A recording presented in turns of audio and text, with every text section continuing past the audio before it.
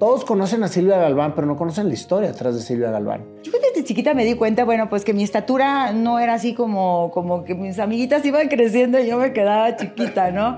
Entonces sí me preguntaba, bueno, ¿y cómo me pueden voltear a ver?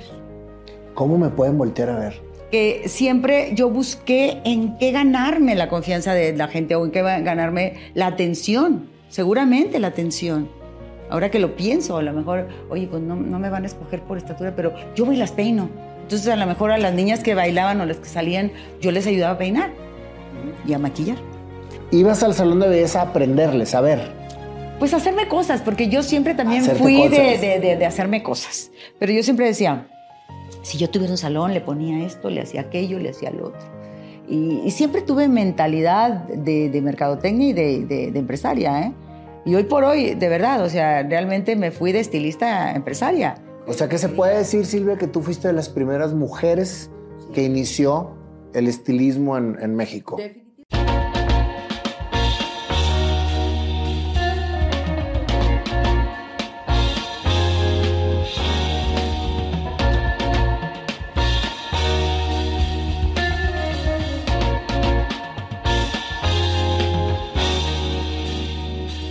Silvia, hasta que se nos hizo. La verdad es que desde que conecté contigo eres pura buena vibra, Silvia. Siempre me estás echando porras. La verdad, emanas una buena vibra. Qué lindo. Pues mira, yo primero que nada tengo orgullo de ser del norte y todo lo que tenga que ver con Monterrey, todos mis paisanos que vienen para acá, todos los que vienen a Ciudad de México, para mí son mi familia. Entonces yo te veo a ti y veo, aparte, oigo temas que tienen que ver con barrios, tienen que ver con situaciones que se vivían en Monterrey. Obviamente yo soy desde antes que tú, pero 10 años más. Pero finalmente estás oyendo que si la Purísima, que si el centro, que si el barrio antiguo, que si todas estas cosas que obviamente me llevan a mi tierra. Y pues a los recuerdos. A los recuerdos. Silvia, eres toda una institución. Yo desde que tengo uso de razón, Silvia Galván era famosa en Monterrey por hacer cosas diferentes, por hacer cosas que nadie se atrevía a hacer.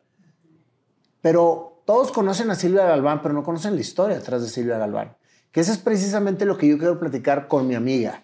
Quiero platicar tu historia. Platícame, Silvia, ¿dónde naciste? Nací en Monterrey. Naciste en Monterrey. Nací por los barrios de la colonia Treviño. El barrio de la colonia Treviño. De la colonia Treviño, ahí Guerrero, Marco Polo, todo eso. Y pues finalmente muy cerca del centro, muy cerca de andar, no sé, Colón, Reforma, Calzada Madero, todo eso. Y pues, ¿qué te digo? Esos eran mis barrios de cuando... Oye, yo nací en el centro, ahí en el Doctor Cos y Sí, he Soso. escuchado que naciste por el centro también. Así que éramos de los mismos rumbos. Sí. ¿A qué jugabas cuando eras niña, Silvia? Esa es una pregunta que siempre hago. Sí, fíjate que yo desde niña fui muy mitotera, porque esa es la palabra, mitoteras. Tengo 9 hermanos. 9 hermanos. Yo te voy a hablar de una infancia con 5 o 6 hermanos, porque obviamente después ya no eres niña, ¿sí? O sea, ya después eres ya más grande, que es la que ayudas a cuidar a los niños. Te conviertes en como la mamá del quinto o sexto hermano, porque así sucede, ¿no? Normalmente nos pasa. Entonces, cuando yo tenía mis primeros 4 hermanos, y éramos 5, y yo soy el sándwich, yo soy la cuarta, pues jugábamos a todo y obviamente... Sí, te decía, yo sí me notaba más, me gustaba peinarme diferente para que todo el mundo, y ya salía a ver. Yo desde chiquita me di cuenta, bueno, pues que mi estatura no era así como que mis amiguitas iban creciendo y yo me quedaba chiquita, ¿no? Entonces, sí me preguntaba, bueno, ¿y cómo me pueden voltear a ver? ¿Cómo me pueden voltear a ver? De verdad, entonces... Querías llamar la atención. No había televisión en esos tiempos, acuérdate, apenas... Bueno, no teníamos nosotros todavía. Yo recuerdo la primera televisión cuando yo tenía como 6, 7 años, ¿no? Que empezaba la programación con barras y música. Barras y música, yo creo que... Pero bueno, yo me acuerdo de que mi papá se la sacó en una rifa de donde él trabajaba. Entonces llegó con la televisión. Pero bueno... no había televisión, o sea, no había donde te inspiraras a decir qué voy a hacer de niña, pero yo creo que yo traía algo porque sí me gustaba y me hacía trenzas diferentes, me hacía peinados diferentes, me atrevía y a lo mejor me veía así chiquitita y con un peinado así de Simpson, pero no importa, yo salía. Y o sea, lo traes de nacimiento. Sí, lo traía de nacimiento. A mis hermanos también les cortaba el cabello, hacía ahí todo un show, porque te digo también, o sea, no había mucho como para ir, ni había tantos salones, la verdad. ¿Y nadie te enseñó a cortar el pelo? No. O sea, tú te ahí pasaste a enseñar no, con después no, obviamente. obviamente, sí. Pero te enseñaste a cortar el pelo con tus hermanos. Sí, a mis hermanos les cortaba el cabello y hacía ahí de cosas. Y también mi papá era muy bailador. Entonces era así de que llegaban los amistades, a bailar todos, y todos bailábamos, la cha-cha-cha, el mambo, y entonces, ya sabes, todo. Y yo creo que sí me gustaba que me vieran, yo creo que me gustaba llamar la atención o algo, porque finalmente siempre escuchaba hacer, oye, está bonita, aunque está chaparrita. Porque cuando empezaban también así los concursos, hasta la escuela, ¿no? En la escuela o empiezas a oír así, pues, a ver, fórmense aquí. Pues yo era la primera. Chiquita. Entonces, de repente, pues no había oportunidades. Y sigue siendo eso, sigue siendo un estándar de belleza, la estatura. Y por eso, pues, yo creo que pero también pues en eso... Yo creo que cada persona nace con lo que debe de nacer para hacer lo que tiene que hacer. Pero hablando de qué quería hacer, pues a lo mejor lo que yo quería hacer no era posible. A lo mejor quería ser Miss Universo, ¿no? Y pues no, ya desde ahí estaba limitada. Con estar en concursos de belleza? Sí. O sea... Siempre tienes la ilusión que vas a crecer más. Y cuando ya llegas así como que ya no crecí, ya como que te vas a otra cosa. Entonces creo que Dios ha sido bueno conmigo porque nunca tuve envidias tampoco. No fue así que yo envidiara. A lo mejor sí me sentía a lo mejor menos, pero siempre fui apapachada. Siempre por la chiquita. Cuidado con la chiquita, no la vayan a pisar, ¿sabes? O sea, es que sí, tiene sus cosas ser chiquita. Hasta la fecha me dicen Silvita, mucha gente. Pues estoy chiquita. Ahorita ya mido 1.48. Me acuerdo que cuando tenía, no sé, 15, 16, bueno, ya, cuando ya terminas de crecer, 1.50. Entonces, pues nada, que es lindo. Pero eres también. grande, Silvia. Exacto. La estatura no tiene absolutamente nada que ver. Absolutamente nada que ver. Pero sí, desde chiquita fue un gusto. Bueno, ya a los 12, 13, 14 años, ya yo sí era la que llamaba la atención en la escuela por llevar diferentes peinados.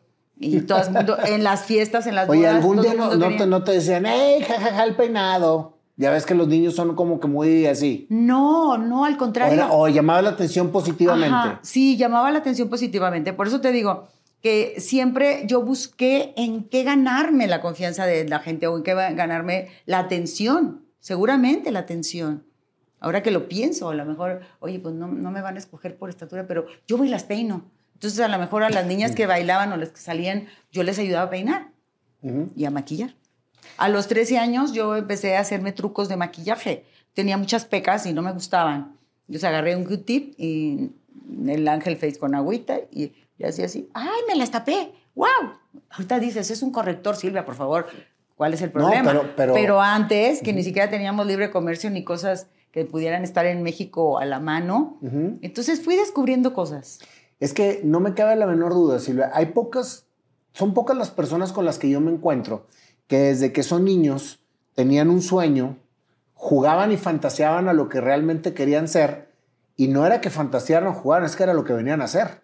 O sea, si tú te pones a ver, y yo por eso me gusta mucho irme desde la infancia, cuando eres niño vienes conectado completamente con tu esencia. Sí. No tienes etiquetas ni contaminaciones, simplemente es. Y a mí me da mucho resultado preguntar, porque a mí me pasó en lo particular, a qué jugaban cuando eran niños y a qué jugaban cuando estaban en la intimidad, no con todo lo chaviza.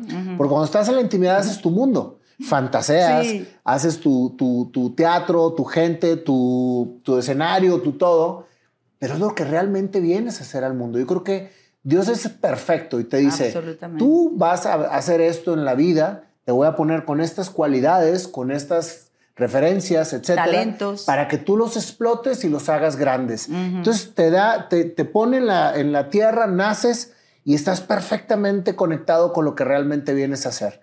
Hasta que llega la juventud y te arrebatan por completo esa fantasía, más bien ese mundo que realmente vienes tú a construir, y te etiquetan y te contaminan socialmente y te van alejando cada vez más de lo que vienes a hacer. Entonces, personas como tú que desde chiquitas estaban con este tema, que en el tema veo yo que tu pasión es la belleza. Sí. Sí, o sea, todo lo que está alrededor de... continúas durante toda tu vida haciendo lo que te apasiona. Sí, Eres una bendecida. Sí, de hecho yo te lo digo, yo no siento que haya tenido infancia de jugar a las muñecas y todo. Mis juegos en las vacaciones era tener una tienda y vender, o sea, y hacíamos ventas, por ejemplo, ya sabes, en Monterrey hace mucho calor y de repente... Sabalitos. Sabalitos, y que de repente también, pues, las tortillitas, hacerlas a mano, o sea, todo eso que te enseñaban tus papás y vender todo, vender quesadillas y vender de todo. Y ahí en tu puerta, ahí te venías a vender. Entonces yo creo que también siempre me gustó el tema de comercio, de buscar ganar el dinero. Sí, pero esa es una herramienta o es un puente sobre lo que estás haciendo para comer. Ajá. Porque en realidad... mucha gente me hace el favor de escribir y me dice, es que yo me voy a poner a hacer lo que me apasiona, que es pintar. Y le digo, está bien, pinta todo lo que tú quieras, pero come. O sea, tienes que llevar una responsabilidad, tienes una responsabilidad que llevar a tu casa. Claro. Entonces, cuando combinas las dos cosas, terminas muchas veces haciendo lo que te apasiona y viviendo lo que te apasiona. Sí. Entonces, es correcto. Es por eso el puente que dices tú de, pues a ti te encanta cortar el pelo y te encanta toda la parte de la belleza, pero ¿qué le vas a sacar en rentabilidad para poder vivir de lo que te apasiona? Sí, definitivamente. Y yo creo que también cuando ya lo vas haciendo, no estás planeando hacerlo. Lo vas haciendo, lo vas fabricando. Pero en el tema también de eso, te digo, yo, por ejemplo, estudié la primaria y de ahí, precisamente, eran otros tiempos, ¿sabes? O sea, en mis tiempos y en mi situación socioeconómica, las mujeres estudiábamos o secretaria o maestra. Claro. Mis hermanas, hay 2 maestras y la vemos... ¿Te alcanzó a llevar la clase de taquigrafía? Pero por supuesto, la taquigrafía y la mecanografía. Entendí, yo estudié en la Escuela Moderna de Comercio, ahí en 5 de Mayo y el papá de Renan Moreno era el dueño de la Escuela Moderna de Comercio. Era 5 de Mayo y Juárez, ¿no? 5 de Mayo y Juárez. Bueno, Juárez estaba para acá y la otra calle es Guerrero, ¿no? No, Galeana. Creo que sí es Galeana. Ya se me confundió. Antes me lo sabía de memoria. Galeana, Guerrero. Okay. Es que eres chilanga, amiga, casi. Sí y no. Porque bueno, sí te digo... ahorita llegamos para allá. Ok. Pero te digo, yo ahí vivía. Y otra de las cosas también que pasó es que, por ejemplo, ahí en esa cuadra, que enfrente estaba la iglesia del Roble, está todavía, y luego enfrente había una peluquería que se llamaba La Española. Y mi tío, un tío político, trabajaba ahí. Y entonces yo de aquí, de la Escuela Moderna de Comercio, salía y me iba ahí a verlo, cortar el cabello y hacer todo ahí. Y luego de repente hacía ahí los faciales y todo. Y a mí me gustaba. ¿Qué edad tenías? Salí de la primaria y me fui a la carrera comercial. Tenía que... Sales de la primaria... 10. 10 años, 11. Sí, porque a los 14 yo ya estaba trabajando de secretaria. ¿A los 11? Fui a los 14. A los 14. Y fui a un mundo adulto. O sea, porque ya a los 14 ya eres secretaria. Y entonces ahí sucede algo importante, porque yo ya voy a un mundo adulto y entonces me caso a los 16 años. ¿Cómo? O sea, a los 16 años te casaste. A los 16 años me casé y a los 17 fui mamá y a los 19 fui mamá, tuve 2 hijas. Entonces para 16. Mí... ¿Y dónde conociste a tu marido? En ese mundo adulto, Él era amigo de un tío mío, imagínate, un tío mío, porque yo a los 7 años me fui a vivir con mi abuela. No me fui a vivir con mi abuela. Con mi abuela, como te decía, estuvimos ahí, nací ahí todo. Después mis papás ya agarraron su camino y se fueron a vivir allá por el rumbo del fraccionamiento Coyoacán, Ruiz Cortines y Félix U. Gómez. Sí, la colonia Coyoacán. Entonces yo me fui un año para allá, pero yo no soporté. Yo desde niña fui muy decidida. Y yo le dije a mi mamá, yo me quiero regresar a la colonia Treviño con mi abuela. Ya estaba el mitote, ¿verdad? Entonces allá estaba todo, allá estaba todo hechecito. Mi mamá pues iba a empezar allá. Eran colonias que apenas empezaban, fraccionamientos que apenas empezaban, había carencia de muchas cosas. Y pues yo siempre busqué estar mejor, siempre busqué dónde había algo más. De mi abuela, pues, yo era la consentida de mi abuela. ¿Sabes lo que es ser consentida de tu abuela? Te daba todo. Entonces yo me fui a vivir con mi abuela, una tía y un tío que vivían con ella. ¿Y tú nada más de chavita? Nada más yo. Eras la única niña. Ajá. Entonces ahí un amigo de mi tío, pues fue quien me Cotejó. Conquistó. Sí, que es una ilusión, porque finalmente tienes 16 años, tú ves al hombre de tu vida y ves el príncipe azul y ves muchas cosas. ¿Y era mucho más grande que tú? Sí, 17 años más que yo. ¿Tú de 14 y él de 30? No, yo tenía 16 y él 16. 33.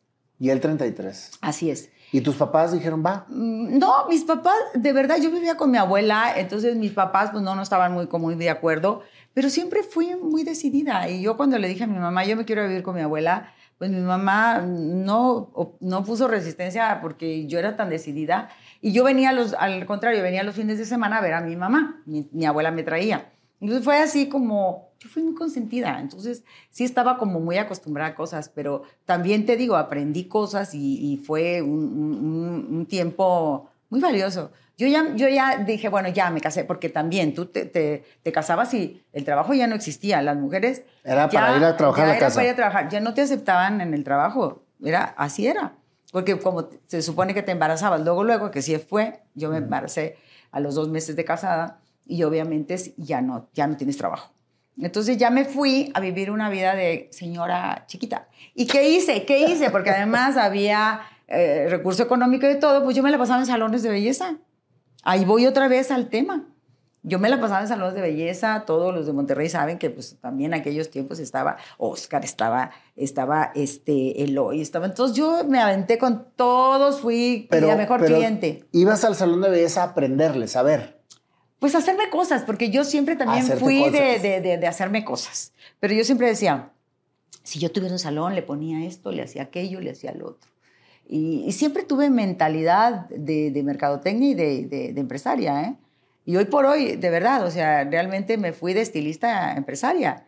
Y porque no hay de otra, tienes que hacerlo, ya contaremos. Pero finalmente yo desde ahí ya, entonces, pues yo me fui dando cuenta que lo mío no era ser ama de casa y que bueno, pues qué padre que me casé y qué padre, pues el hombre fue bueno y tuve de verdad un tiempo, pues bien todo, pero no era lo mío. Yo tenía algo más que ahora pues lo veo que sí era mucho que hacer.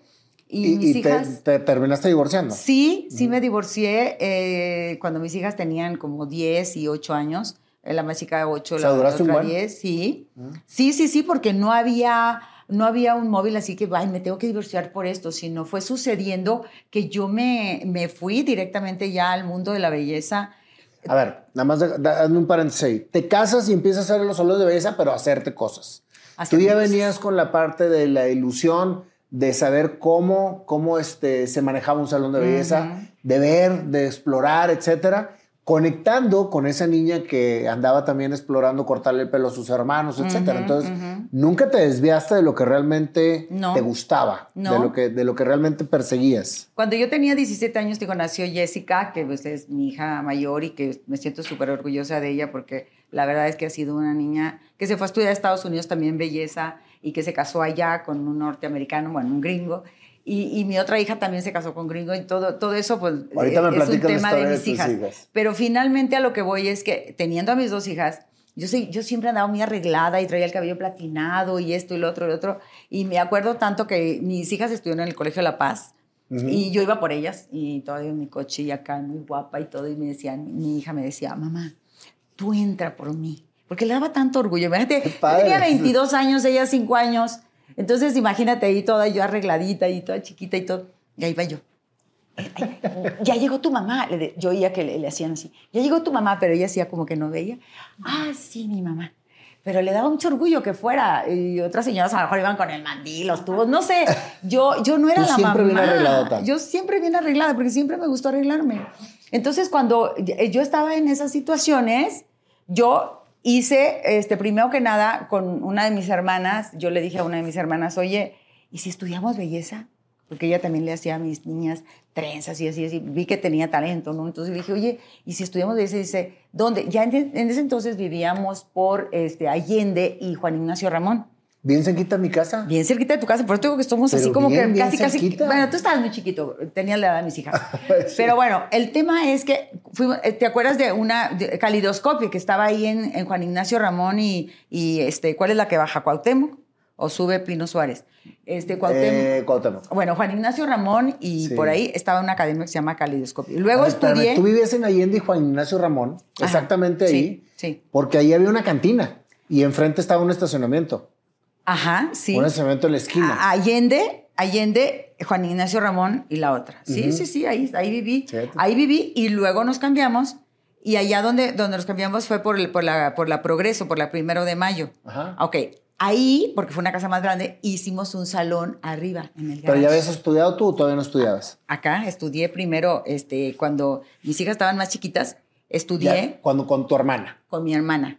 Entonces ya estudiamos las dos y luego entonces nos cambiamos de casa porque acá estaba más chico en Allende y luego nos fuimos a la colonia 1 de Mayo, ahí por Troqueles. Y entonces ahí en la parte de arriba en el garage hice el salón como de unos 60 metros cuadrados y me fui, pero yo también ya había pasado por otra escuela. ¿Y cuál era tu especialidad? ¿Qué es lo que tú querías? ¿Arreglar mujeres? Cambio ¿Arreglar de look. hombres? A mí me encantan los cambios. A mí me gusta ver un cambio. Por eso llegaste y me arreglaste la ceja. Por eso llegué y dije, esa ceja la tengo que arreglar. Me acaba de arreglar la ceja. Sí, claro, sí, no podía ser de otra manera. No podría estarte bien. Entonces, sí, a mí siempre me ha gustado transformar y también transformar con cuidado. Tengo un estilo diferente, no es así como drástico, sino que te mejore, que siempre buscando que te veas mejor. Ok. Sí. Entonces, cuando ya puse el salón ahí, es cuando ya después, pues ya era, aunque estaba en la casa, yo nunca estaba en la casa. La casa estaba abajo y yo estaba acá arriba y yo me la pasaba ahí desde las 8 de la mañana que dejaba a mis hijas a la escuela, iba a dejarlas a la escuela y luego ya venía y mi hermana también ya estaba ahí, ¿no? Y empezamos a hacer mucho furor. Cómo, Silvia, cuando uno hace lo que le gusta, cuando estás haciendo lo que te apasiona, el tiempo es punto de aparte. O sea, puedes trabajar 12, 15, 18 y no sientes que estás trabajando. No, y toda la gente que se dedica a esto lo sabe.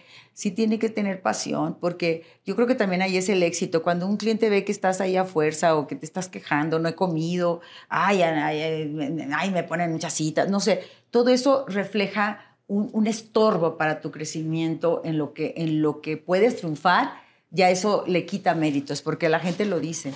Oye, entonces el primer salón lo pusiste con tu hermana. El primer salón lo puse con mi hermana. Después, yo te digo que fue tan buena relación, no fue un pleito, ni mucho menos la separación, sino que él entendió que yo de verdad volaba, traía otro chip. Y ¿Te apoyaba él en todo lo que estabas haciendo? Sí me apoyaba y sí le dolió obviamente todo esto, pero ya estábamos estaba tan fría la situación porque yo pues ya venía a México a eventos y luego que a París y que acá. Yo. En ese entonces. En ese entonces. Tú estabas buscando crecer más, aprender más. Lo que pasa que mira, L'Oréal, por ejemplo, es una marca que siempre ha sido la que me ha patrocinado toda la vida y yo me siento muy feliz de que siempre me apadrinó, o apadrinó en este caso. Porque cuando yo estaba en ese salón ahí. En la colonia 1 de Mayo. En la colonia 1 de Mayo, iba alguien a venderme productos de L'Oréal. O sea, la representante en ese entonces, Consuelito, nunca se me va a olvidar. Llega ahí, ella me vio. Y ella fue y les dijo a México, oye, en Monterrey hay una chava, así. Y iban a hacer un evento que íbamos a representar a Monterrey. Y vinimos al Auditorio Nacional. Y en ese entonces yo ahí estaba en mi espacio. ¿Qué traje? Yo traje de Estados Unidos la primera cera para depilar progresivamente, la primera, porque no había libre comercio. Le recuerdo a todo el mundo que el libre comercio empezó pues, mucho después. Entonces, en los 80 no había libre comercio. Entonces, no era que en México lo vendieran. Lo chiveábamos. Íbamos a Laredo, íbamos a McAllen y vámonos abajo del asiento y vámonos por acá y métetelo acá en la camisa, qué sé yo. Pero yo también ahí tomaba cursos en McAllen, en Laredo, en San Antonio, en Dallas. Agarraba mi coche con mis niñas y con mi hermana y vámonos. Y tomábamos los cursos y traíamos cosas. Fíjate lo importante que es, Silvia. Darte cuenta de lo que te gusta, lo que te apasiona y instruirte, capacitarte. Absolutamente. Hacerte experta en lo que traes. Sí. Porque eso es precisamente lo que engrandece a las personas. Absolutamente. ¿Cuántas personas, Silvia, traen el talento, pero no lo fortalecen, o no lo capacitan, o no lo exaltan? Sí. Yo me encontré a una súper amiga que era, ella trabajaba en Armstrong McCall Beauty Supply en Laredo, que es Elena Obregón. Siempre le estaré agradecida, porque ella me llevó a ese mundo, al mundo de, ven, no sabes lo que hay acá. O sea, hay, aparte de las herramientas, aparte de todo, hay cursos en los que te puedes actualizar, preparar, aparte de México, que todavía estábamos en pañales para muchas cosas en los 80s. Entonces yo me fui para allá con ella muy seguido y a Nueva York y a todos lados. Y ella fue mi intérprete. Le platico anécdotas tan chistosas porque de verdad íbamos tanto y ella hablaba por mí para yo negociar. Oye, si compro 6 de estos, ¿a cómo me los das? Si compro 12, ¿cuánto me los mandas a un código postal en Laredo? Todo eso me traducía ella en los eventos y todo, que una vez ya habíamos regresado y estábamos en el Vips comiendo y le digo, ¿le puedes decir que no le ponga mantequilla a la papa, por favor? Y volteé y me dice, comadre, estamos en México, le puedes decir tú. O sea, de verdad era alguien tan importante para mí ella, porque me dio todo ese camino para llegar a grandes marcas en Estados Unidos, a grandes cosas que yo ahora digo, wow, o sea, yo estuve ¿Cómo de se verdad... llamaba? Elena Obregón. Elena Obregón. Y ella de verdad también me llevó al mundo del maquillaje, de la ceja, de todo, porque de veras es una mujer súper preparada en todo y es de mi edad, somos del mismo año, o sea, tenemos muchas cosas en común. Claro que sí. Uh-huh. Sí, somos grandes amigas, yo soy madrina de sus hijos y todo. Pero bueno, esas personas que llegan a tu vida y te llevan a otro nivel, siempre hay que estar agradecidos con ellos. Entonces yo llego a Monterrey con cosas, el periódico El Norte, oye, ¿qué traes? Y no sé qué, no sé cuánto. Esta niña de L'Oreal que va y les dice. Y entonces de repente iba a ver este evento acá en México, el Auditorio Nacional, y venían equipos de Guadalajara, de Puebla, de Monterrey y de la Ciudad de México, en aquel entonces DF. Entonces éramos 4 que íbamos a competir por cada uno su región. Entonces en Monterrey vino Hugo González, Eloy, Miguel Ángel, Elizondo y yo. Entonces vinimos los 4. Y yo la única mujer. En aquellos tiempos, Nayo, una mujer no sobresalía tanto, porque de verdad sí era más la ama de casa, más la señora que se casa y deja lo que tenía que dejar. Eran otros tiempos. Y estaba muy fuerte el tema de la gente que controlaba el estilismo en Nuevo León. Eran los hombres. Que eran los y aquí en México empezaban a llegar los extranjeros. Llegaron los franceses, los españoles, los italianos, todo también a traer algo más a México. Les encantó venir a México y ver un potencial impresionante de mujeres. O sea, que se puede decir, Silvia, que tú fuiste de las primeras mujeres que inició el estilismo en México. Definitivamente, o que pudo tener más plataformas por la libertad de ser una mujer divorciada, una mujer que tenía libertad, vaya la redundancia, porque mis hijas me las cuidaba siempre, mi familia, mi mamá, mis hermanas y todos, y yo agarré vuelo. Para donde me decían yo ¿Dónde queda tu abuelita en todo este periodo? Mi abuelita, porque la mencionaste mucho. Muy importante lo que acabas de decir, porque fíjate que yo después de que ya me caso y ya me vengo a vivir con mi esposo y mis hijas y todo, de repente yo salía mucho de viaje primero con él antes de dedicarme a esto. Entonces mi hermana venía y me ayudaba a cuidar a las niñas en la casa y en Allende, y entonces yo me salía, él íbamos que a Las Vegas, que a la Feria de San Marcos, que no sé qué, porque le gustaba el juego. Entonces, finalmente, lo que aquí pasó es que cuando yo ya me divorcio de él y mi hermana también ya se casó y todo, yo le digo a mi abuela, yo la saco de la colonia Treviño y le digo, vente a vivir conmigo, véngase a vivir conmigo. Oye, porque era de usted. Claro, era de usted. Mi abuela y mi tía se vinieron a hacerme casa. ¿No existía abuelo?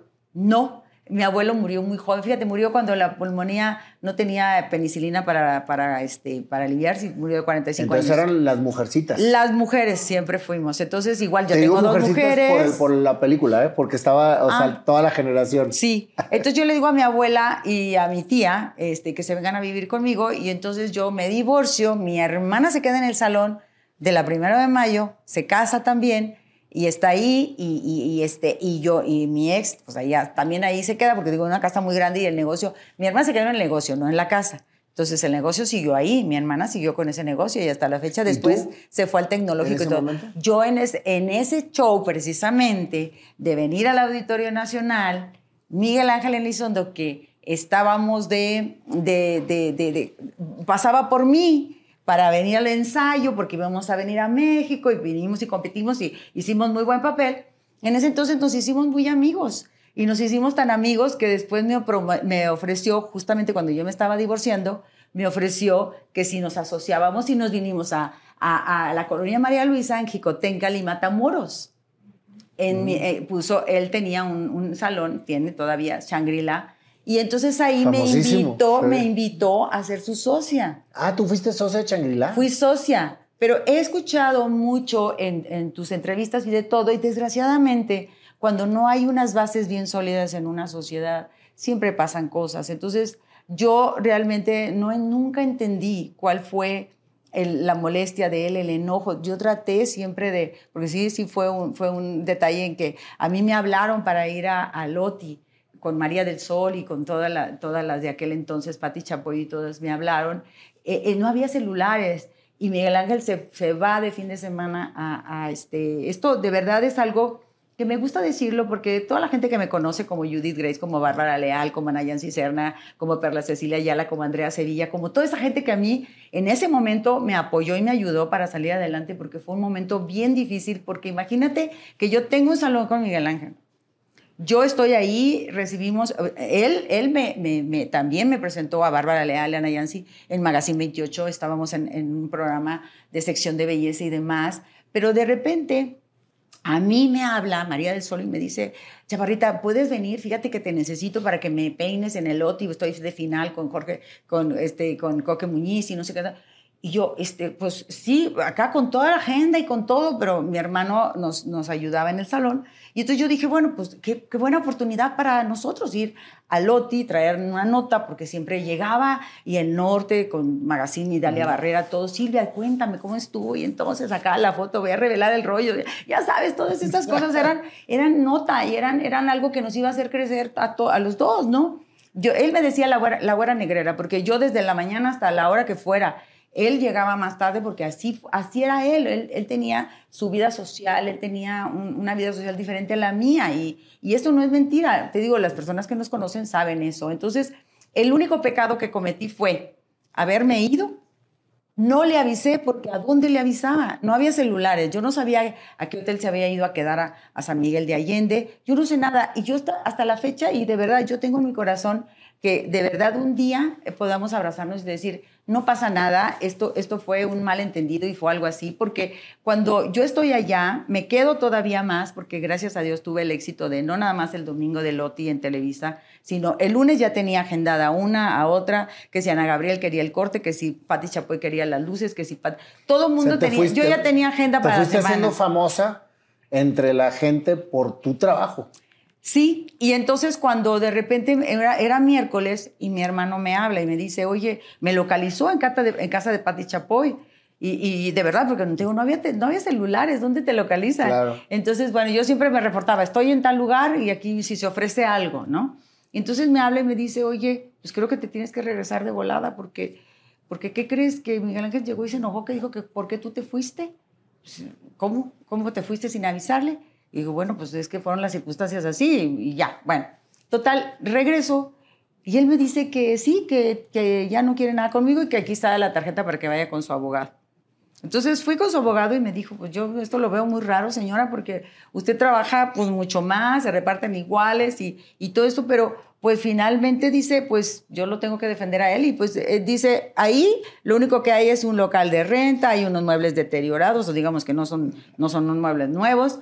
Y bueno, pues yo veo que usted tiene una gran agenda de clientes porque ya me entregaron todo. Y bueno, pues lo que le digo es que aquí está su agenda para que usted, pues, ahora sí que vaya y triunfe. Y así me lo dijo. Qué buena onda. Y de verdad yo siempre lo recordé a él y una vez me lo encontré en el aeropuerto y le dije muchas gracias por aquel consejo. En ese momento se me caía el corazón, pero después entendí que así son los negocios. Oye, ¿no crees que eso fue como el empujón para independizarte? Eso fue el empujón. A mí, te lo digo, yo a él me lo he encontrado en eventos y le he saludado y él me voltea la cara. ¿Todavía? Sí. ¿Y eso fue hace muchos años? Eso fue cuando yo empecé. Después de ahí me fui a Río Hudson y Rosas. Ahí fue cuando abriste. Ahí ya me fui a la Colonia del Valle y ahí me ayudó. Fíjate, yo fui la primera que le puso a un salón su nombre con apellido.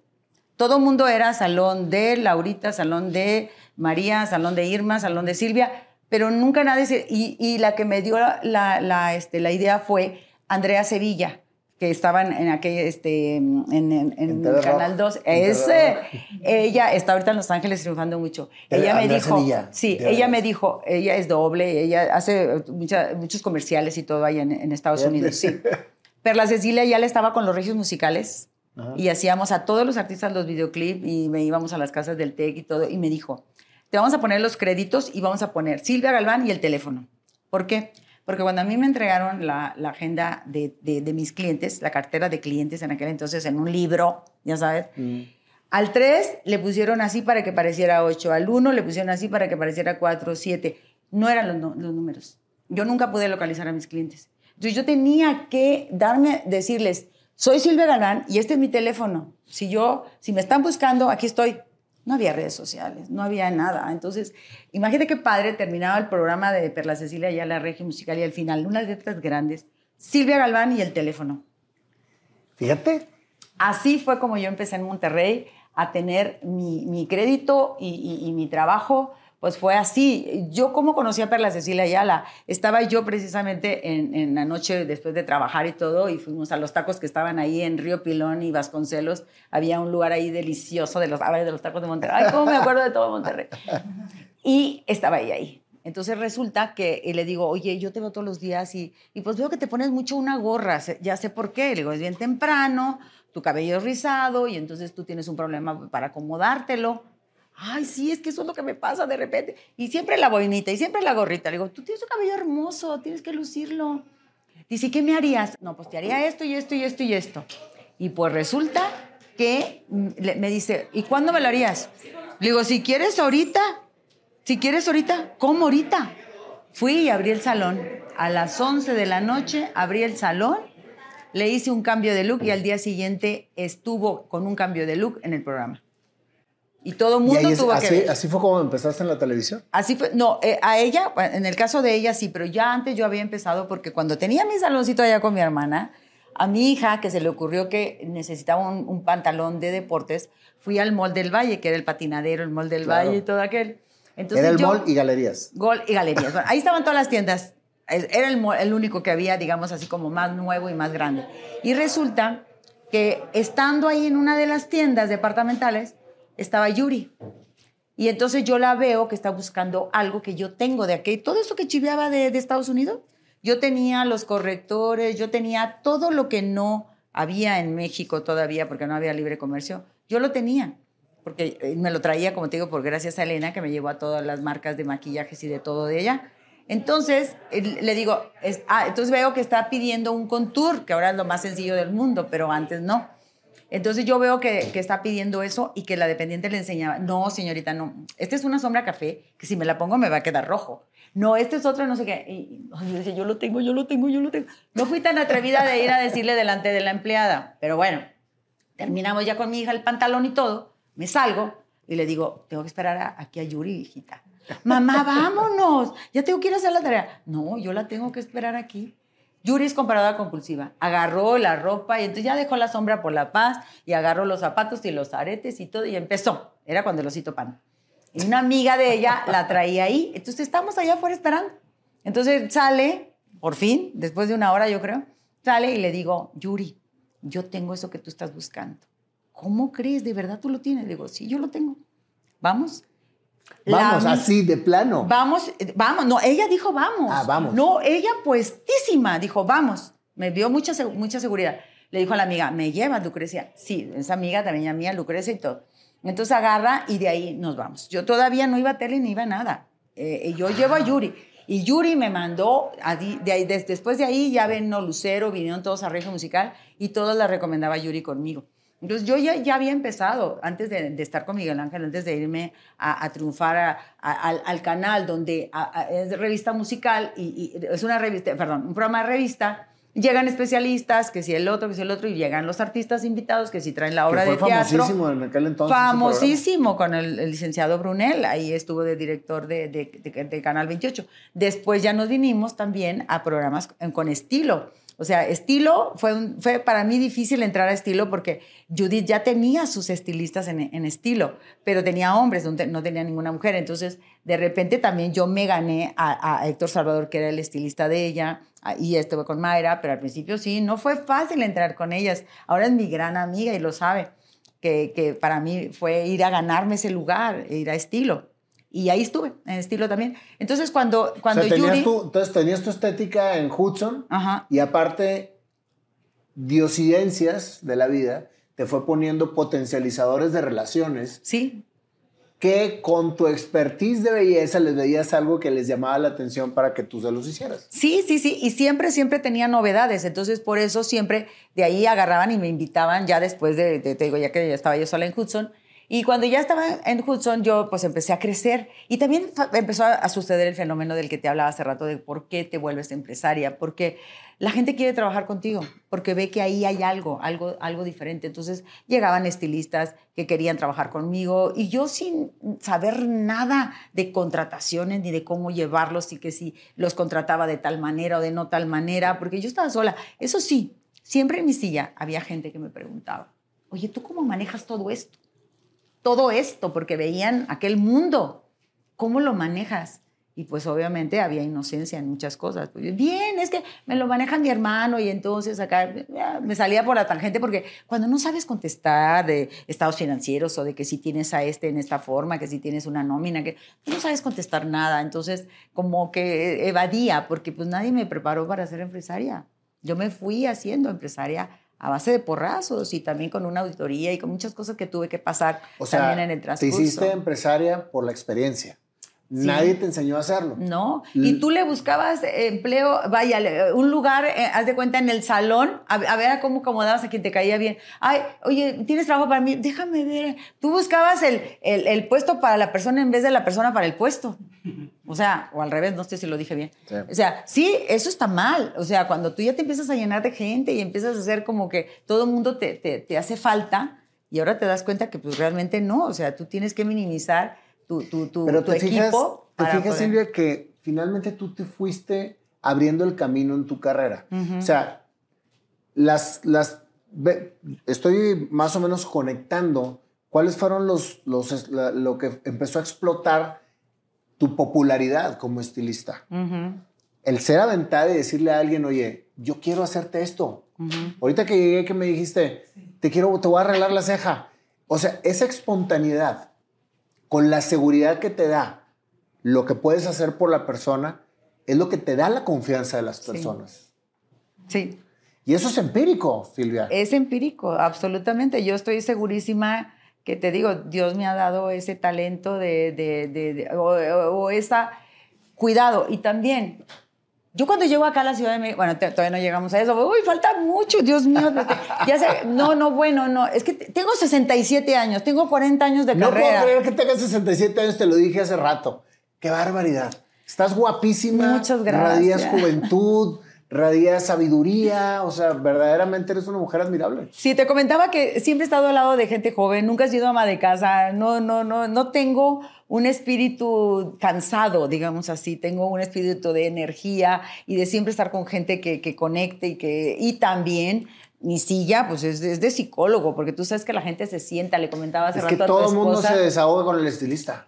Sí, pero le comentaba hace rato a tu esposa que yo tengo también un instinto de conservación muy cañón, porque yo, por ejemplo, si a mí me dices nombres, no me acuerdo, pero de caras y de historias me acuerdo. ¿Y por qué? Porque yo creo que siempre lo vi como... Siempre se decía que en los salones había chismes y había cosas.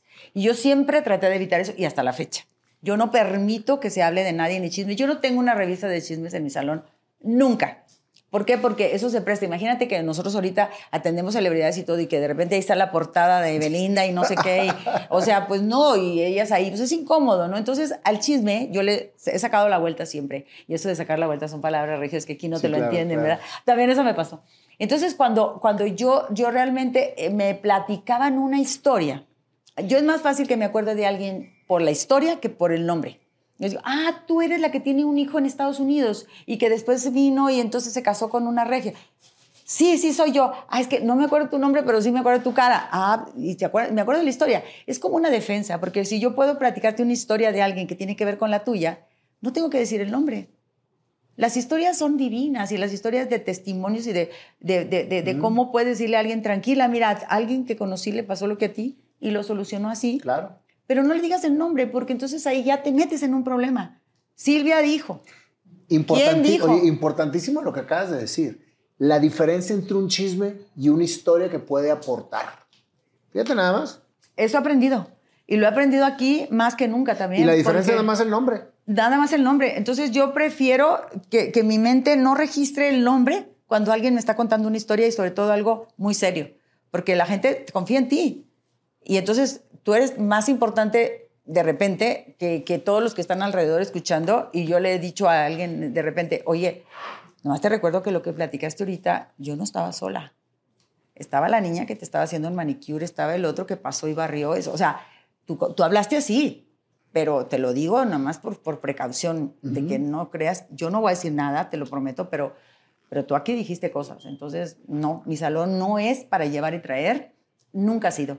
Entonces yo creo que, porque te digo, de repente oigo a mis chicos, sí, es que la señora que tiene un negocio, entonces yo, la señora tal y tal, entonces yo voy a ir porque tiene una agencia de viajes. O sea, ¿y cómo te acuerdas de la señora, del nombre y de qué negocio tiene y cuántos hijos tiene y todo? Yo me acuerdo más bien cuántos hijos tiene, qué negocio tiene alguien, pero nunca le voy a hablar porque no sé el nombre. Claro. Nunca voy a usar a los clientes para un beneficio mío. También eso. ¿Qué te hace venirte a México?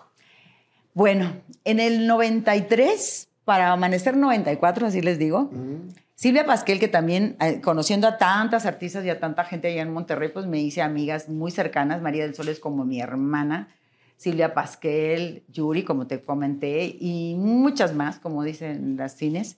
Ella me dijo en el 93, justamente en el 93, estando en Río Hudson, que yo le puse y le metí al salón bien bonito, porque ahí me vino a inaugurar Pati Chapoy después del quiebre con Miguel Ángel. Me vino a inaugurar Pati Chapoy después de ver todo lo que me pasó. Me vino y me apoyó María del Sol. Toda la farándula vino ahí a ese lugar en Río Hudson y Rosas. Pero resulta que fui tan exitosa que los vecinos empezaron a quejarse porque pues, sus garajes ya estaban ahí invadidos de mis coches, de los clientes. No había que el uso de suelo ahí ni nada, hasta ahora sí hay. Pero bueno, entonces Rogelio Sada, que estaba en ese momento de alcalde, me habla. Ay, que ¿para qué me habla el alcalde? ¿Para ir al municipio que quedará regalarme el premio a la excelencia? ¿O cómo? Las mujeres emprendedoras, nada. Me dice, Silvia, yo admiro mucho tu trabajo. Y yo admiro mucho a las mujeres que salen adelante y todo. Y casi siempre dice, son mujeres como tú que sacan adelante a su familia y todo el de bien bonito, bien bonito, bien bonito, para decirme, ¿sabes qué? Los vecinos se están quejando de que los coches ya no pueden más. Y era un solo vecino, uno solo, porque los demás eran mis clientes y estaban felices. Y yo renté un terreno atrás para poner los coches y todo, y ni así le di gusto a uno de la esquina que vendía Marcos y que inclusive también él tenía negocio. Pero bueno, así sucedieron las cosas. Me chamaqueó Rogelio Sada, porque la verdad es que yo no me defendí ni mucho menos, y yo habiéndole metido ahí todo mi patrimonio que había hecho acá en el negocio. Y entonces resulta que después ya me cambió acá a Río Grijalva, que es donde estoy ahorita, Río Grijalva y Calzada del Valle y Plata, entre Río de la Plata y ya me vengo para acá. Que tienes años ahí. Ajá, eso fue en octubre del 93. Entonces en ese año, que yo estaba muy de amiga con Silvia Pasquel ya, me dice, oye, te invito a un crucero en Año Nuevo. Yo en mi vida había tomado vacaciones. Mis hijas, váyanse de vacaciones, aquí está, váyanse con su tía, váyanse con su amiga. Yo seguía trabajando, yo nunca dejé de trabajar, yo no tuve vacaciones nunca. Para mí era sagrado estar viernes y sábado en el salón. Jamás tenía salida. Porque estabas haciendo lo que te gustaba. Porque estaba haciendo lo que me gustaba y porque yo era también poniendo el ejemplo a todo el equipo que trabajaba conmigo de que eso era sagrado. Tú tenías una boda de tu hermana, era cuando te daba un permiso en sábado, pero si no, no. Y era ya establecido. Yo misma, a las bodas de mi hermana llegaba al último. A mis sobrinos los conocía ya 2 meses después, me lo traían al salón a conocerlo porque yo no me salía del salón. Era impresionante, entre eso y los viajes, siempre estaba ocupada. Entonces yo le dije a Pasquel, amiga, es que te lo prometo, yo no puedo, me acabo de cambiar aquí. Y dijo, por 7 días que te vayas, no vas a solucionar nada y no vas a venir a gastar algo que no vas a gastar. Yo te estoy invitando. Me invitó el viaje porque ella tenía un paquete en el que había... ¿Dónde conociste a Silvia Pasquel? Ahí, en Monterrey. Ella haciendo teatro, igual yo me le acerqué.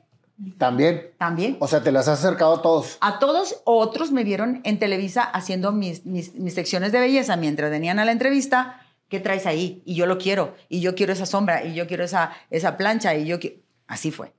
Viendo a alguien mi trabajo. O, por ejemplo, yo acercándome a alguien para ofrecerle qué le haría. Pues ni siquiera me pidieron una consulta y yo se las daba. Entonces ya estaba por antemano eso. Entonces cuando me convence, porque me convenció de ir, fuimos al mentado crucero. Stephanie Salas, Michelle Salas tenía 6 años, Pasquel y yo. Fuimos a ese crucero y ahí conocí al hombre de mi vida. El hombre que pudo de verdad hacerme, primero que nada, yo muchas veces ya me habían ofrecido venirme a la Ciudad de México, pero nunca me había atrevido sola. Entonces él que tenía recursos acá y que tenía un edificio donde venirse y todo. Bueno, primero ahí fue la conquista. En el año nuevo, bueno, ¿cómo te explico? Yo tenía 39 años, ahora te lo cuento, y él tenía 26. Ah, caray, ok. ¿Ahora al revés? Ahora al revés. ¿Ya te tocaba? Ya me tocaba. Entonces, bueno, fue de verdad, fue una relación maravillosa para mí en todos los sentidos. Primero como mujer, a ver, ya sí he entendido que era disfrutar a una edad pareja, madura, sí. Una relación, porque pues yo era una niña de 6 años, no disfruté una relación. Y en el inter, que yo me divorcié y todo, tuve intentos de relaciones y demás, pero precisamente el trabajo siempre era el que ganaba y los galanes pues se iban, porque no, a esta la voy a esperar hasta las 10, 11 a que termine para llevarla a cenar, pues no. Entonces intentos sí hubo, pero no hubo nada firme hasta esta relación, que fue capaz. Después de 4 años, porque fíjate, lo interesante también es que esta relación duró 4 años, fue más sólida y más firme, porque yo venía a México, él iba a Monterrey, yo venía a México, él iba a Monterrey. ¿Te casaste? ¿Nunca te casaste? No, nunca me casé. Él fue un hombre, siempre tuvo una convicción muy clara, que él nunca se iba a casar ni iba a tener hijos, y hasta la fecha lo ha cumplido. Él es mi socio ahora. Él es mi socio, es mi buen socio. ¡Qué padre! Él me enseñó, igual que su papá, que sí tenían realmente una historia, su papá tenía una historia de venir desde abajo y haber crecido y haber sido un empresario muy exitoso. O sea, que fue el match perfecto para el complemento que tú requerías empresarialmente hablando. Exactamente. Y amorosamente hablando. Y amorosamente hablando, pero sucedió lo que sucedió. O sea, él también se da cuenta que lo mío es pasión desmedida. Y él sí tenía la formación de su papá de que el viernes en la tarde se acabó el trabajo. Y vámonos a Cuernavaca, y vámonos a Acapulco, y vámonos acá. Y él con hobbies muy claros, que era pescar, bucear, esquiar, o sea, lo que fuera, ¿no? Yo nunca tuve esos hobbies. Yo ni siquiera sé andar en bicicleta. Yo no sé nadar. No, odio la nieve, el tema.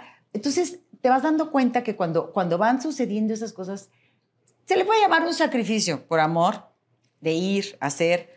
Oye, que tengo una novia. Pues no vas, pues tienes una novia. Entonces, de repente, él ya me lo prevenía. Pues no pongas nada porque tal fecha vamos a ir a... Ok. Sufría. De repente, oye, que puedes ir a arreglar a no sé qué artista porque no sé qué... No, pues esa fecha es que vamos... Yo sí lo sufría. Yo sufría eso porque, además, a donde iba a ir, no lo iba a disfrutar. Yo no iba a esquiar a gusto. Yo no iba a nadar a gusto. O sea, no nadaba, nada. Entonces, pero igual me subía al barco, igual todo. Yo no me daba miedo subirme porque nunca he tenido miedo. Pero no lo disfrutaba. Entonces, él se fue dando cuenta, y él es un hombre muy inteligente, y él a mí me fue diciendo, oye, es que realmente, pues lo tuyo y lo mío es así como muy cordial y todo, pero realmente tú esto lo sufres y esto lo disfrutas, hablando de lo que tú decías. Y él descubrió en mí eso que yo no me atrevería nunca a tomar la iniciativa de decir, oye, yo prefiero ir a arreglar a la novia o ir a arreglar hasta Yuri a tal lugar que ir a esquiar. No por no ir contigo, sino porque hay cosas, ¿no? Claro. A ver, ¿qué prefiero? ¿No? Entonces, él fue el que te empujó a venir acá. Sí, no, yo me vine a los 4 años de estar con él, de la relación. Él me dijo, oye, fíjate que ahí en el edificio de mi papá hay un espacio abajo y yo creo que si tú te quisieras venir, así, o sea, no de el compromiso, no. Si tú te quisieras venir, pues ahí habría, porque yo creo que tú no podrías estar sin trabajar, seguramente. Entonces yo me vine en la Condesa, en un espacio de 80 metros cuadrados. Nos quedamos con todo el edificio porque tuve tanto éxito. Fíjate, yo me vine en el mismo año que vino el Reforma a México. Y era a la única que conocía. Se vino Marta Treviño, que era la de edición del norte, y muchas personas a formar al equipo de México. Y entonces a mí me hablaban para todas las entrevistas, para todas las novedades, para todas las tendencias, para esto, para el otro. Ya estaba también en el programa Hoy, porque ya tenía yo el contacto con toda la gente de Televisa. Qué bárbara. Entonces yo llego en el 98, cuando llega el Reforma, cuando empezamos a hacer todo esto. Entonces yo tuve realmente una fortuna de que yo salía en todos los magazines del domingo del Reforma. Antes allá en Monterrey hacía el Reforma del norte y ahora acá y ya me conocían. Magazine ya no lo sacan, ¿verdad? No. Era buenísimo. Pero cuando era prensa escrita, pues era lo máximo. Sí, claro. Entonces, bueno, pues yo fui afortunada. Yo ahora sí que no me dieron, nomás me puse donde hay. Tú te buscaste tu fortuna. Fíjate. Silvia. Entonces de ahí, de ahí empecé y pues obviamente tenía mucho éxito. La gente esperaba afuera en la banqueta sentado, no tenía sala de espera, todo era un pedacito. Y entonces yo primero me quedé acá y pretendí ir 15 días a Monterrey y 15 días acá. Vino pasando el tiempo. A los 2 años ya teníamos una sucursal en Pedregal, ya teníamos todo el edificio de 3 pisos en la Condesa. Nos fuimos también al Pedregal. Y acá en Monterrey después ya iba una semana al mes, luego iba 2 días al mes y luego iba un mes sí y un mes no. Y ya terminé por no ir tan seguido, más que la cartera de clientes que tenía, que me esperaba, porque también hubo una cartera Silvia, de clientes que me ¿cómo le esperaba. haces para que el nombre de Silvia Galván, que es verdaderamente tu marca, al no estar tú como quiera, jale? ¿Cómo logras permear esa metodología? Ajá, manitas que voy descubriendo. Porque no sabes cómo me engento cuando veo a alguien con talento. Yo me engento. Me han criticado hasta mi gente más cercana a más porque es que le estás dando todo y te va a quitar. A mí no me van a quitar nada. O sea, yo no tengo miedo de darle le di así, Yuri, ahora te va a atender tal. Y obviamente hubo un tiempo que hubo que sufrirlo. Se va tal y obviamente Yuri lo sigue. Pero ¿qué pasa? Luego regresa. Puede regresar o puede no regresar. Pero tú no puedes cuestionarte eso. En ese momento te iban a hacer crecer la marca. Y acuérdate, primeramente, no hay malas marcas. Hay malas marcas manejadas. Hay quien maneje malas marcas. Yo me decidí a manejar mi marca ahora. Ya no era Silvia Galván Gómez, era la marca. Y mi marca iba a estar en tus manos un día, en las manos del otro. Y hoy está en las manos de 150 personas.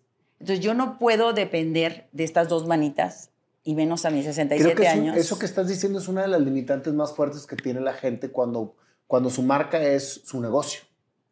O sea, en el sentido, tú eres la persona. Que el celo o el miedo a que se permee el tema de la expertise que tú tienes vayan a quitarte después el negocio. Pero tú, al contrario, acabas de decir algo sumamente importante. La marca, o sea, la marca soy yo.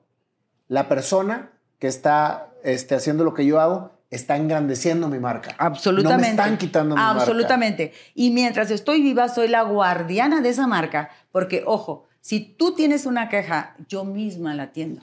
Hoy por hoy. Tú dices, oye, no me gustó, no sé qué. Nayo, dime qué te pasó, por favor. Yo necesito saber porque esto es una retroalimentación.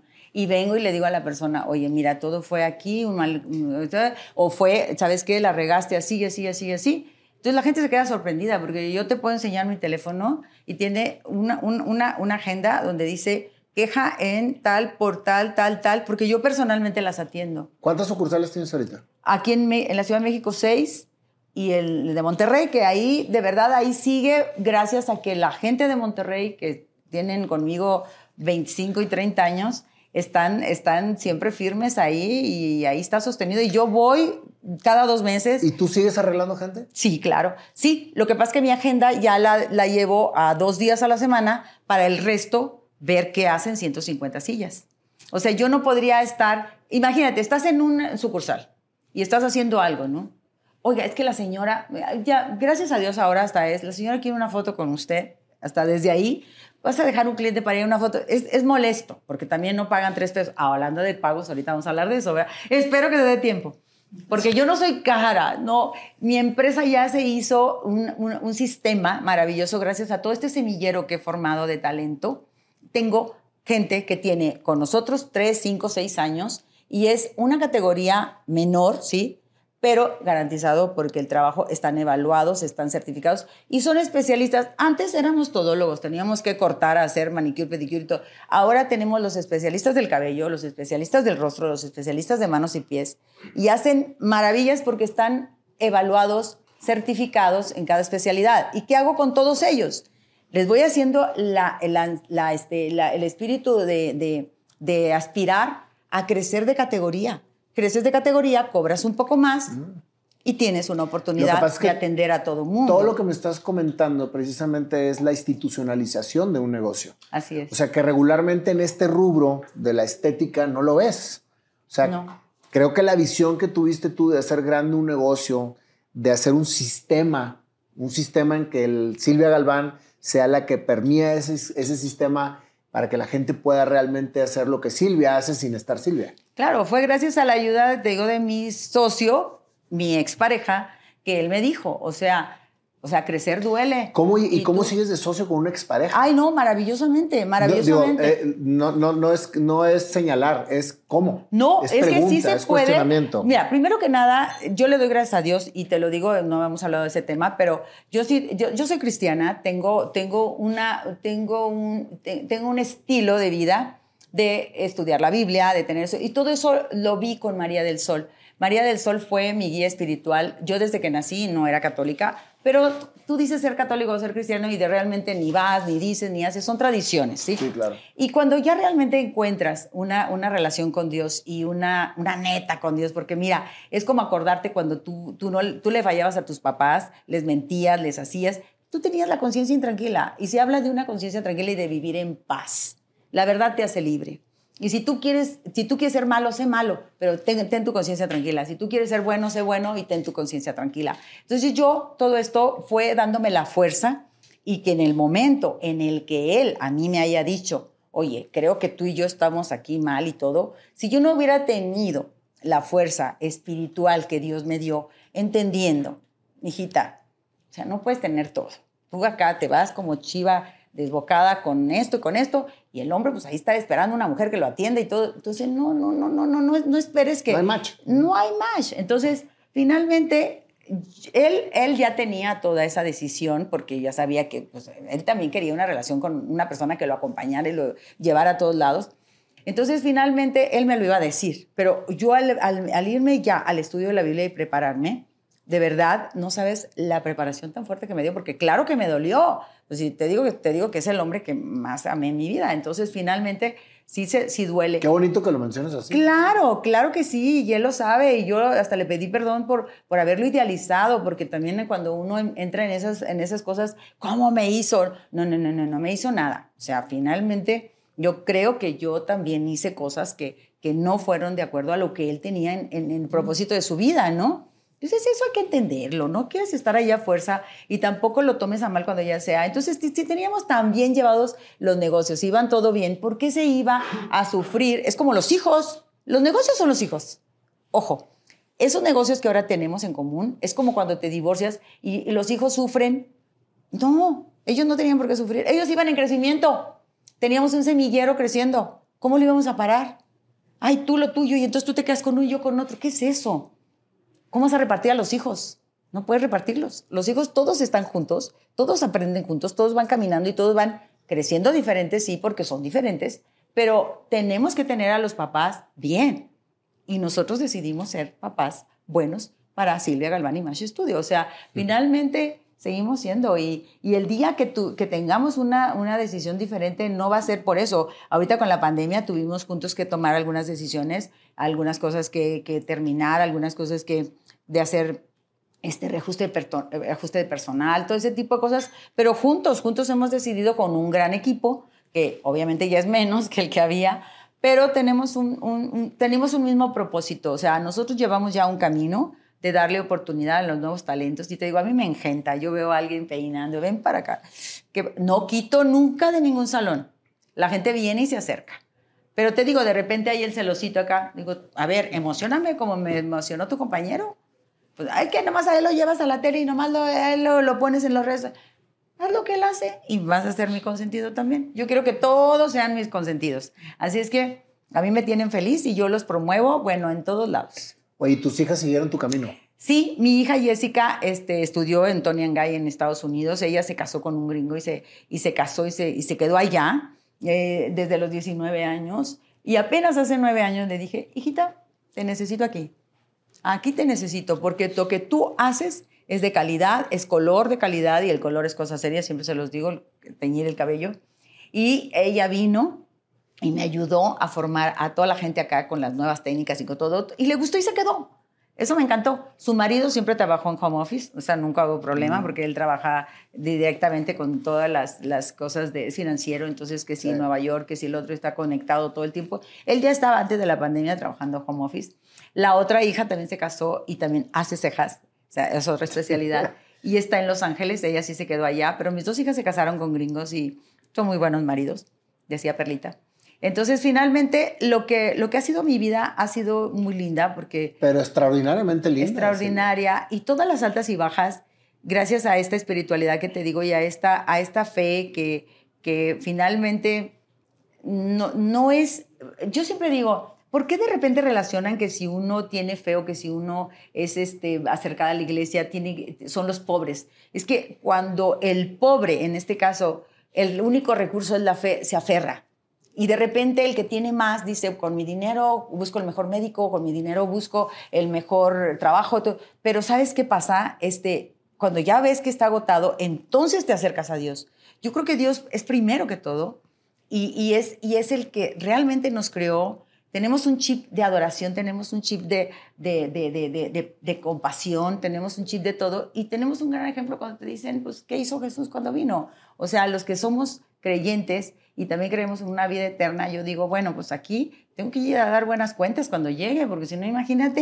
Entonces yo creo que el temor a Dios es algo que me ha hecho muy centrada y no es por ti que quiero quedar bien. O sea, yo no, pero por ende quedo bien, porque finalmente Dios se encarga de todo el que piense en algún momento. He tenido situaciones, confusiones y cosas y demás, y dices, lo dejo en manos de Dios, lo dejo en manos de Dios. Y se dice fácil.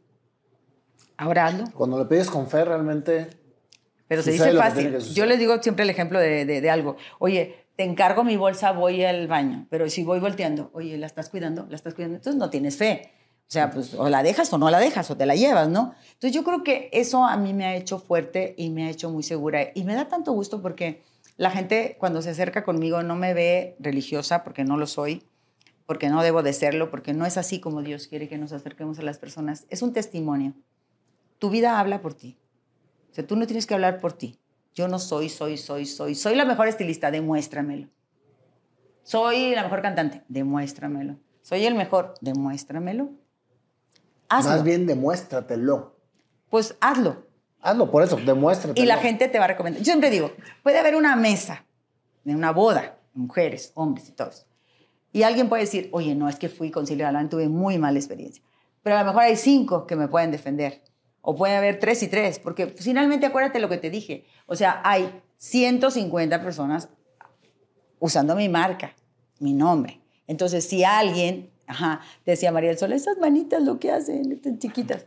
Y sí, es increíble cómo ha sido esa defensa, que yo no me he tenido que defender.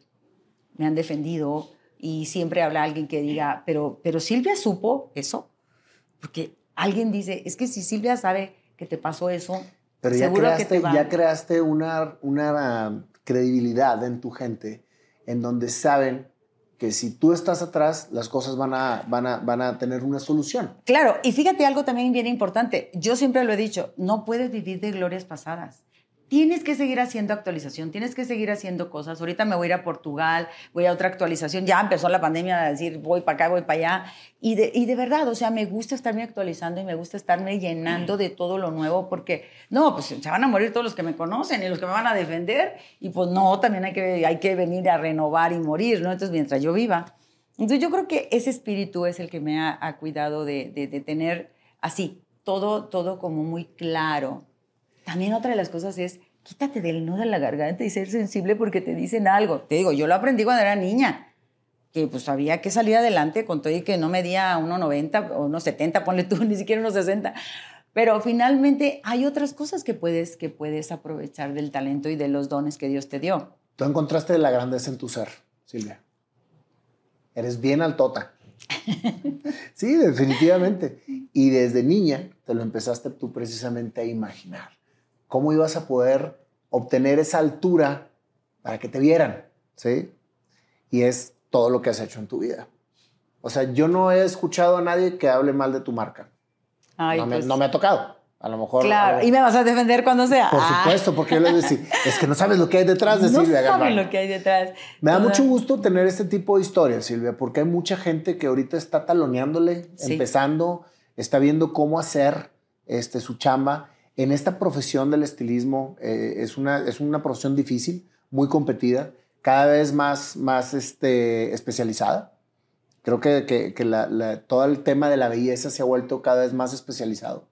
Y que tú hayas sido pionera en todo esto da esperanza a toda la gente que ahorita está arrancando, en donde sí se puede. Se puede cuando se quiere y cuando se expone y cuando estás detrás de la chuleta, como se le llama. O sea, estás detrás de la chuleta. Entonces, creo que ha sido tu historia y es una historia bien bonita, Silvia, porque todo por lo que has pasado ha sido una constante de aprendizaje y de abrir caminos. Sí. El networking que tienes no es gratis. Lo has buscado y te lo has ganado. Porque ¿a cuánta gente le da pena ver a una celebridad? Y más aún decir, oye, te arreglo. O sea, ¿quién se atreve, güey? Sí. Y eso es precisamente lo que abre caminos. Me está sucediendo aquí, al estar aquí contigo sentado. Sí. O sea, estoy sentado con una persona que yo admiro mucho. Gracias. Y finalmente conectamos y lo logramos. Gracias. Pide y se te os dará. ¿Okay? Pero pide bien. Pero pide bien y haz lo que tienes que hacer para que se dé. Claro, sí. Muchísimas gracias, Silvia. No, yo creo que va a haber una segunda parte porque definitivamente no acabamos. Sí, fíjate que la vida en México y entre paisanos y entre todo, es un tema. Ajá. Yo cuando llegué aquí, ya para terminar, lo primero que me dijeron, no grites, que gritamos. O sea, parece que estás enojada. Entonces yo tuve que modular y tuve que hacer, y me lo dijeron con amor, que eso también es muy bueno. Entonces me lo dijo en ese entonces mi suegro, que paz descanse. Y yo de verdad te lo digo que... No grites. No grites. Y mira, estoy entre regios y grito más. Pero sí, cuando estés en esas reuniones y todo, yo siempre se lo digo a los paisanos y todo porque sí hay que hacer conciencia. A veces son cosas que... Definitivamente estamos en una gran ciudad, y es la ciudad de las oportunidades, te lo prometo. Aquí es la ciudad de las oportunidades, el mejor clima, los mejores negocios, los mejores todo, pero tienes que ir con cautela y con cuidado y bien seguro. Ese proyecto que tienes, llévalo concreto, porque aquí se cansan, te dicen, pero por eso, ¿cuál es el tema? O sea, ¿pero qué es lo que me estás vendiendo? Me enojaba porque me decían que era la mejor vendedora del mundo y yo entendí que me compraban las ideas. No, yo no venía a vender. Yo no vengo a vender, me compras la idea. Todo el mundo me dice, ¿qué color de cabello traes? ¿Qué ceja traes? ¿Cómo te haces ese maquillaje? O sea, ya empiezas a vender lo tuyo, pues hay que traerlo, ¿no? Entonces yo le digo a toda la gente, oye, si tú eres estilista tienes que estar bien. Entonces yo creo que esa parte es la que ya te lleva y te abre puertas. Me encantó eso. Demás, yo no vengo a vender, vengo a que me compren las ideas. Oye, es que yo no te digo quién te vendió esa camisa. Te digo, ¿dónde la compraste? ¿Te fijas que es diferente? Tú la compraste. Nadie vino y te dijo, cómprala. Entonces, mi tarea siempre es que tú me compres la idea. Y ese es otro tema también, porque, por ejemplo, nosotros vendemos marcas profesionales de cabello y de todo. ¿Cómo convences a alguien que el artista que está vendiendo ese champú no lo usa? Usa el mío. ¿Verdad? Pero también no ofendas, porque pues es un mercado, es el mercado público en el que la ilusión de que la artista usa ese champú. Pero ¿qué pasa? La marca también, por eso te decía, no hay malas marcas, hay quien maneja malas marcas, porque, por ejemplo, si yo tengo la seguridad de lo que contiene y de toda la estructura de ese champú y de todo lo que te va a hacer en tu cabello, yo te voy a convencer y tú me compras la idea. Luego lo usas y te convences. Entonces, no te convences. Bien, Silvia, no me funcionó. Si tú compras uno en el súper, ¿a quién le vas a ir a reclamar? Entonces, todo esto tiene una garantía y lo que cuesta, no cuesta. Lo barato sale caro. Entonces, finalmente, ahora convéncete. Ahora tengo esa tarea de convencerte. Entonces, yo tengo que enseñar a todos una filosofía del buen ser, el buen deber. O sea, yo me preparo como doctor, como especialista de lo que sea, y compruebo que lo que te dice está bien, tú vas por el camino bien. Pero si haces dice un dicho, puedes engañar a todo mundo una vez. Puedes engañar a una persona toda la vida, pero no puedes engañar a todo mundo toda la vida. Porque siempre alguien va a salir con la verdad. Y eso es lo que tienes que cuidar mucho. Eso es lo que tienes que cuidar mucho. Y esa ha sido mi filosofía de vida. Yo soy neta y me gusta que Vaya que lo eres. Muchas gracias, Silvia. Y vamos a hacerte tu canción. Vamos a ver qué sale de toda esta historia Pandita. tan positiva. Vamos a ver, Panda, ¿qué nos traes? El famoso Pandita, a ver. Silvia, pues vamos a ver qué nos trae el Panda para hacerte tu canción. ¡Qué miedo! ¡Qué orgullo! Hacerte No, tu qué canción. orgullo, qué orgullo. Oye, a este le tienes que hacer un fashion Es bien emergency. famoso, Sí. sí. Las cejas. Tengo aquí el ceño fruncido, a lo mejor igual un botox o algo. El Al botox. ratito nos vamos a tu Sí, estudio. sí, luego te cuento cómo se hace eso. Te dejaste muy bonita la ceja, mi compadre. Sí, limpia sobre todo, nada más. ¿Qué tal? No. A ver, Pandita, es una historia Listo. totalmente de alegría y felicidad. Sí. Sí, De hecho. Completamente. Super happy. Super happy. Ahí va. A ver. Ay, voy a llorar.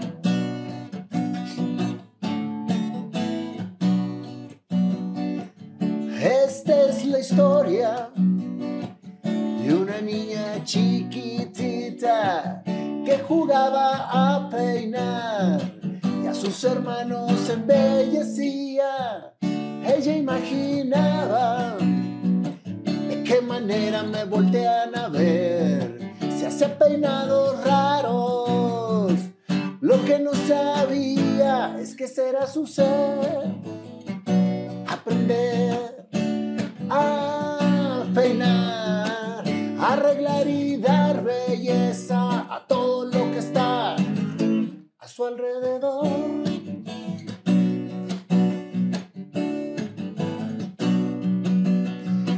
La historia continuó.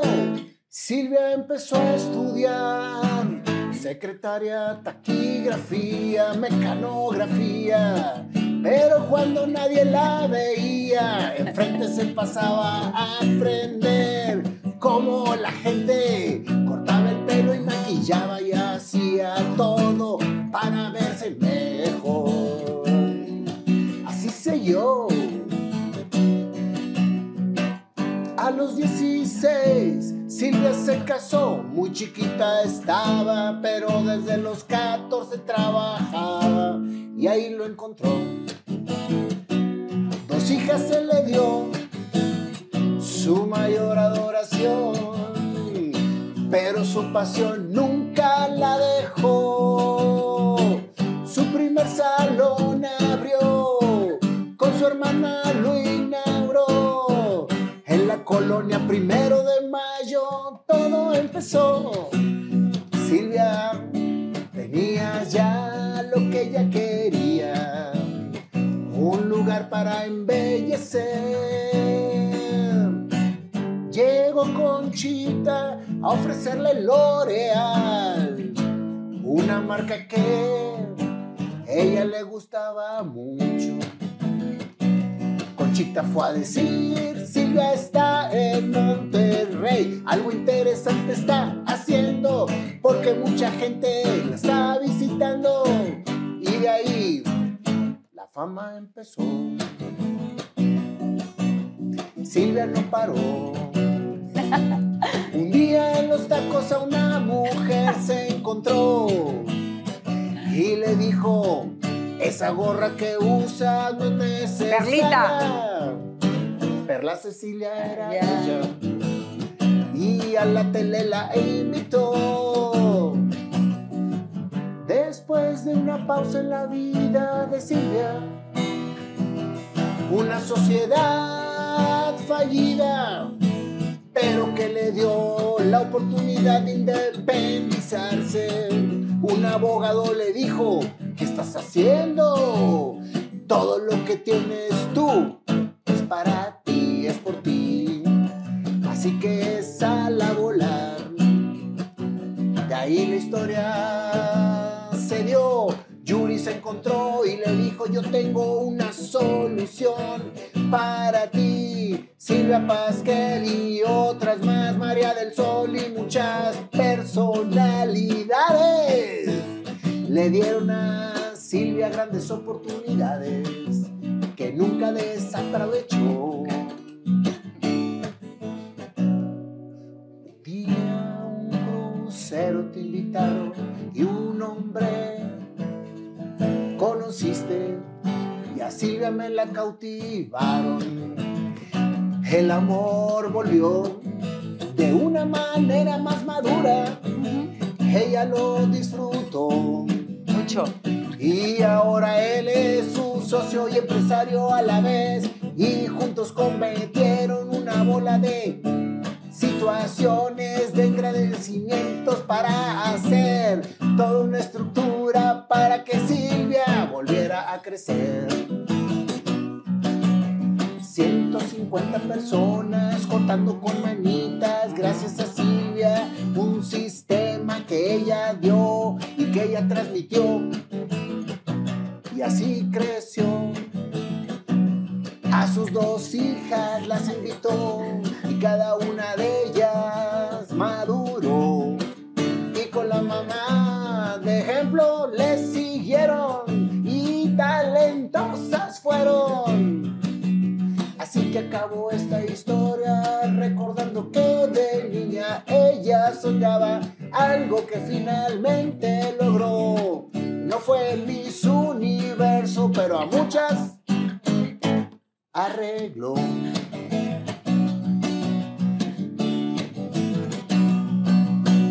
Gracias, Silvia, por embellecer a quien se te pone enfrente. Gracias. A ti como a mí me hicieron también mi arreglo en la frente.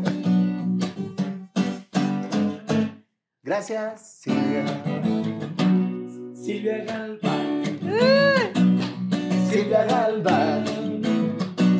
Silvia Galván. Siempre viendo cómo hacer de ti un galán.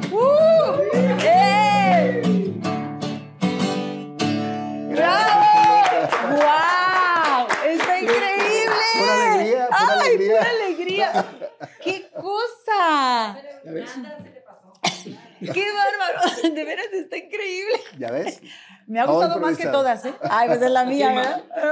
Muchísimas gracias, Silvia, por esta gran oportunidad, esta Al gran historia tan contrario. emotiva para tanta gente que está buscando precisamente hacer lo que le apasiona. Exacto, yo creo que de verdad esto no es casualidad y también que nos juntemos gente, te digo que venimos de las mismas raíces y de las mismas oportunidades y que las aprovechemos, creo que es muy bonito para que la gente sepa que sí se puede y que todo es actitud, actitud y aptitud, Claro. eso es la Te quiero fusión. agradecer muy, muy, muy personalmente porque eres la primera persona que entrevisto en la Ciudad de México.